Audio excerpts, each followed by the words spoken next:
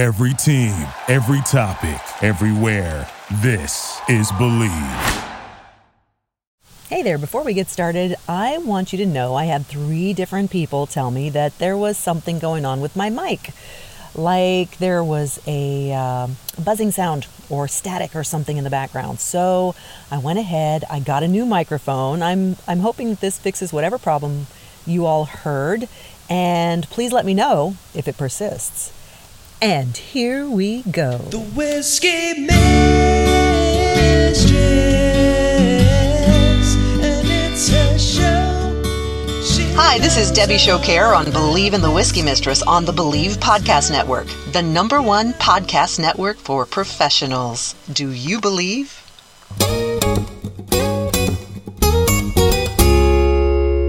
You know, we've been talking about the steps of whiskey production, and so far we've covered mashing and fermenting, the first 2 steps.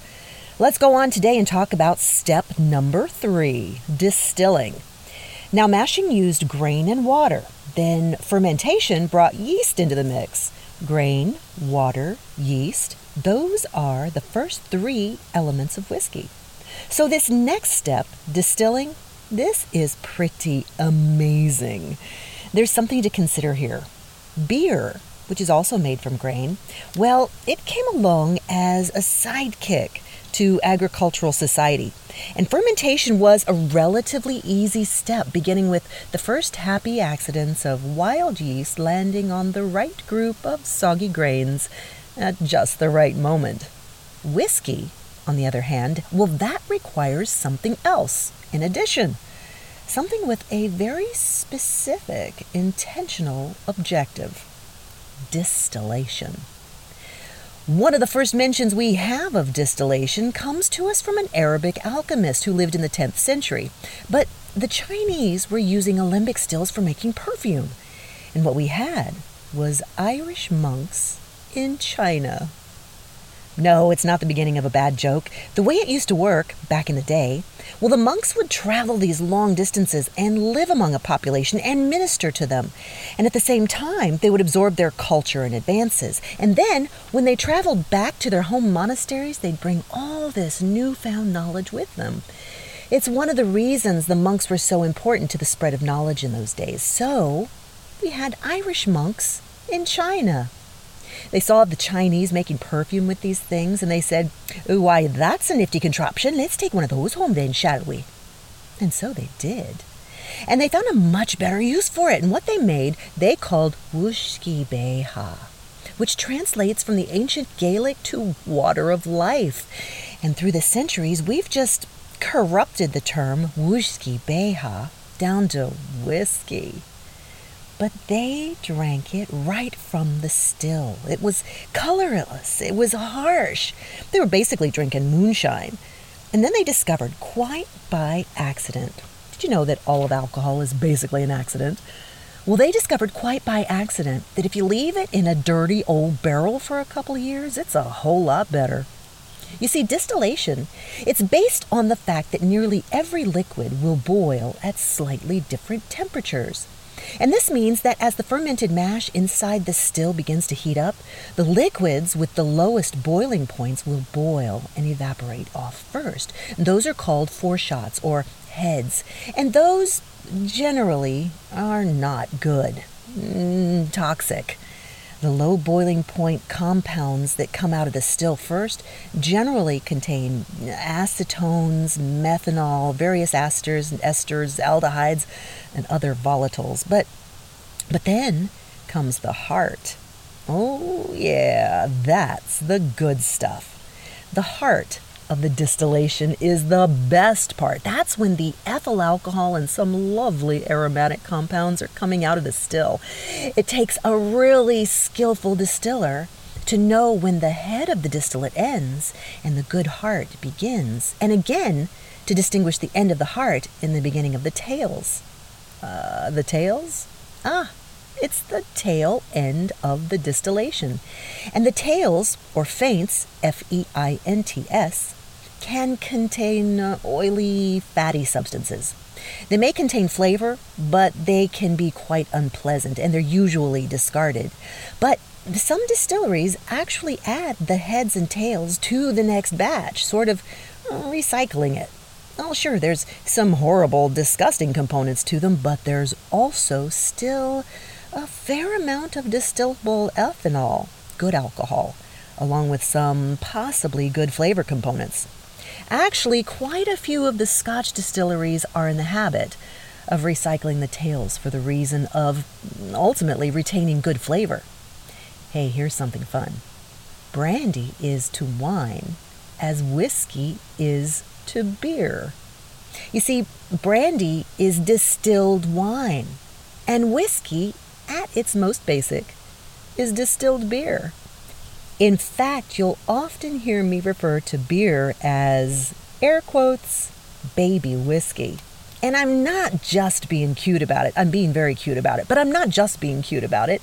Some craft distillers are using beer, good beer, as their starting point in distilling good whiskey.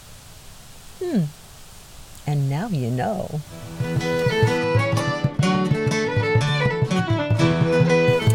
We're coming up on Irish Happy Joy Day, also commonly called St. Patrick's Day, March 17th. You know, a few years ago, I was the general manager at a high-profile Irish pub in Santa Monica. I was there for like a minute. It was pretty amazing, and it was also one of the very worst jobs I've ever had.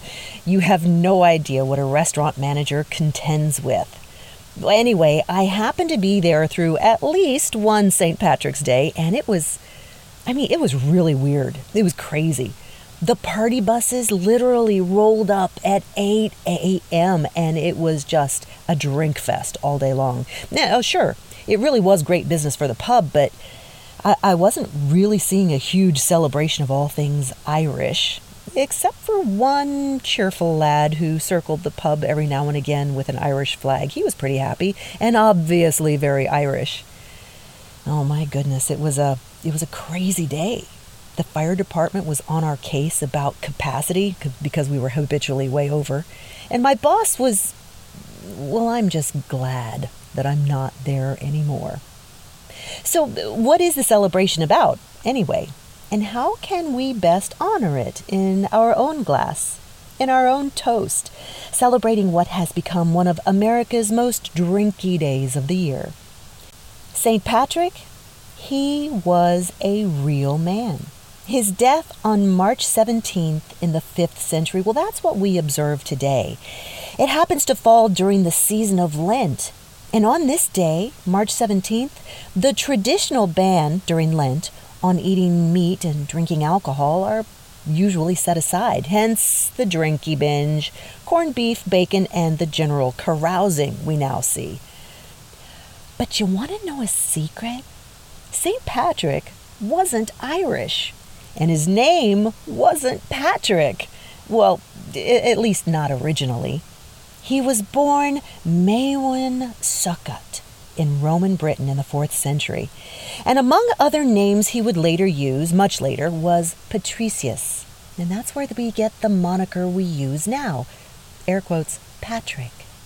His father was a bigwig in the early Christian church, but Maewyn Succat, okay, fine, I'll call him Patrick to make things easier.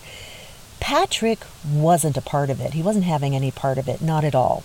But being captured and enslaved by Irish pirates will have an effect on nearly anyone, and so it was with young Patrick.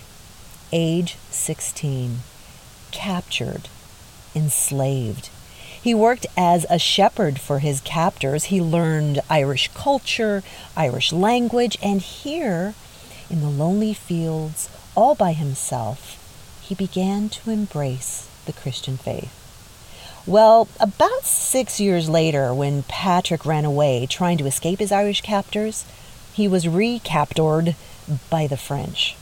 And before his eventual release, he learned about monasteries and the priesthood. And then back home in Britain, he continued his Christian journey and was said to have had a vision that instructed him to minister to the Irish. And so he did. St. Patrick, who, by the way, was never actually canonized, but considered a saint sort of by popular sanction back then. Well, he seemed to have a real gift of communication.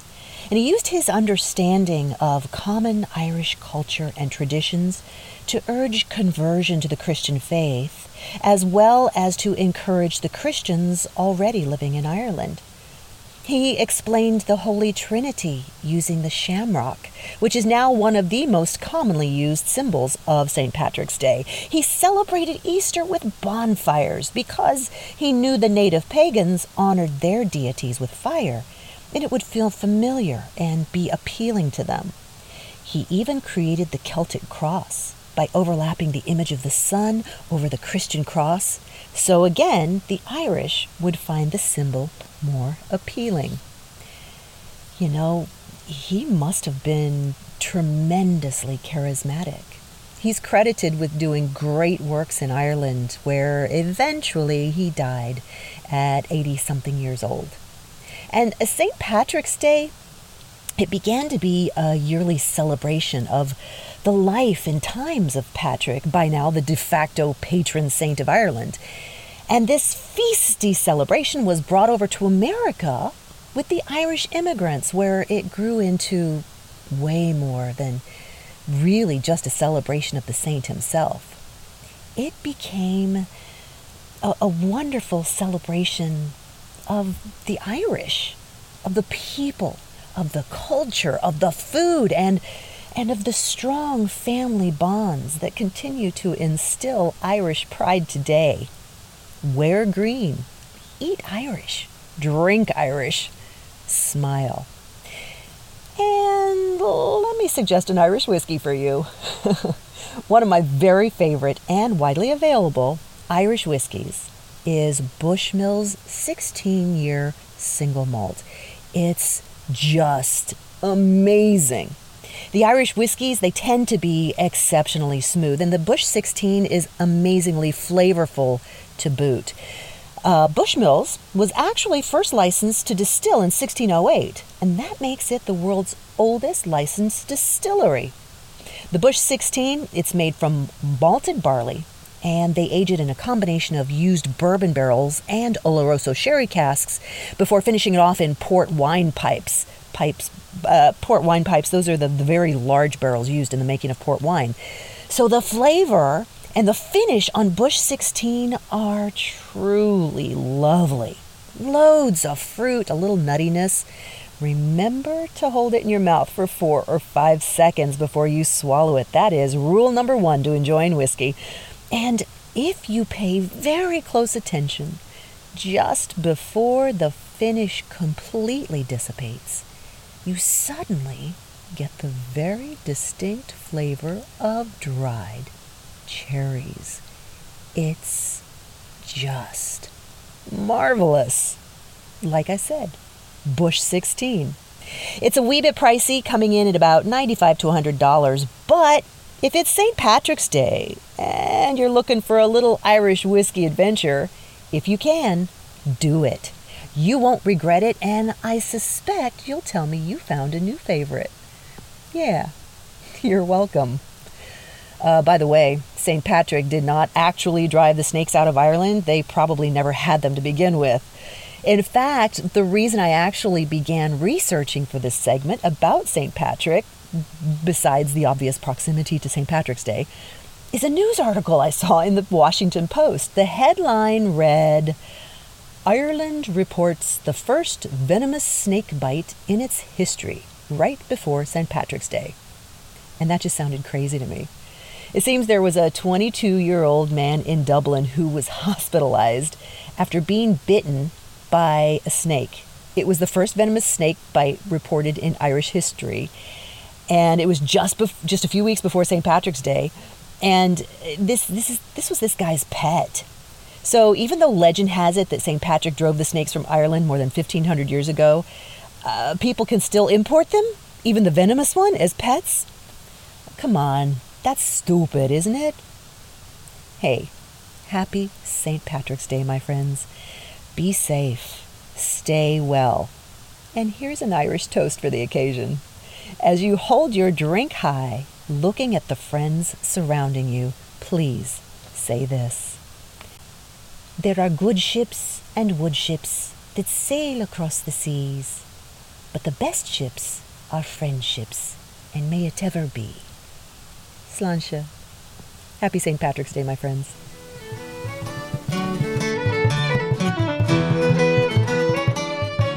Hey, I've got something really exciting I wanted to tell you about.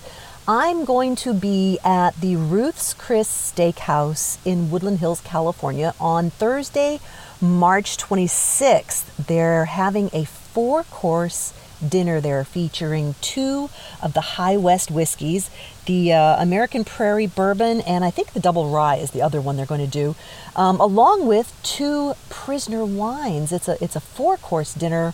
I've spoken with the chef over there. He's getting really creative, and it looks like a wonderful, wonderful time, and I would love to see you there. If this is something you would be interested in, please make sure that you call in advance and make a reservation over at the Ruth's Chris Steakhouse in Woodland Hills. It's right there. It's right there, right the promenade, the old Promenade Mall, right there on the back side of it. And again, it's a 4-course dinner. It's only $85 a person. That's an amazing, amazing value given the quality of cuisine that comes out of that kitchen. It looks like the first course is going to be marinated chicken with smoked pork belly. The second course is roasted kabocha squash salad. The third one is prime beef stuffed cabbage, and then comes a filet with espresso barbecue butter, followed of course by a delicious dessert, strawberry cheesecake with chocolate almond bar. You can't get any better than that. Ruth's Chris has been very good to me. And if you'd like to make a reservation over there, just give them a call at 818-227-9505. You should probably ask for Nicole. I believe she's the banquet and special events manager over there. Again, I'm going to be there. I'm going to be your host. I'm going to be your speaker. I would love to meet you. I would love to share this event with you. So please hop on board and join me on Thursday, March 26th at 6:30 at Ruth's Chris Steakhouse in Woodland Hills. I hope I see you there. Thanks for listening. Join me next week on Believe in the Whiskey Mistress, right here on the Believe Podcast Network. The Whiskey Mistress, and it's her show. She knows about whiskey and stuff, you know. So don't miss this mistress's show. Thank you for listening to Believe. You can show support to your host by subscribing to the show and giving us a 5-star rating on your preferred platform. Check us out at Believe.com and search for BLEAV on YouTube.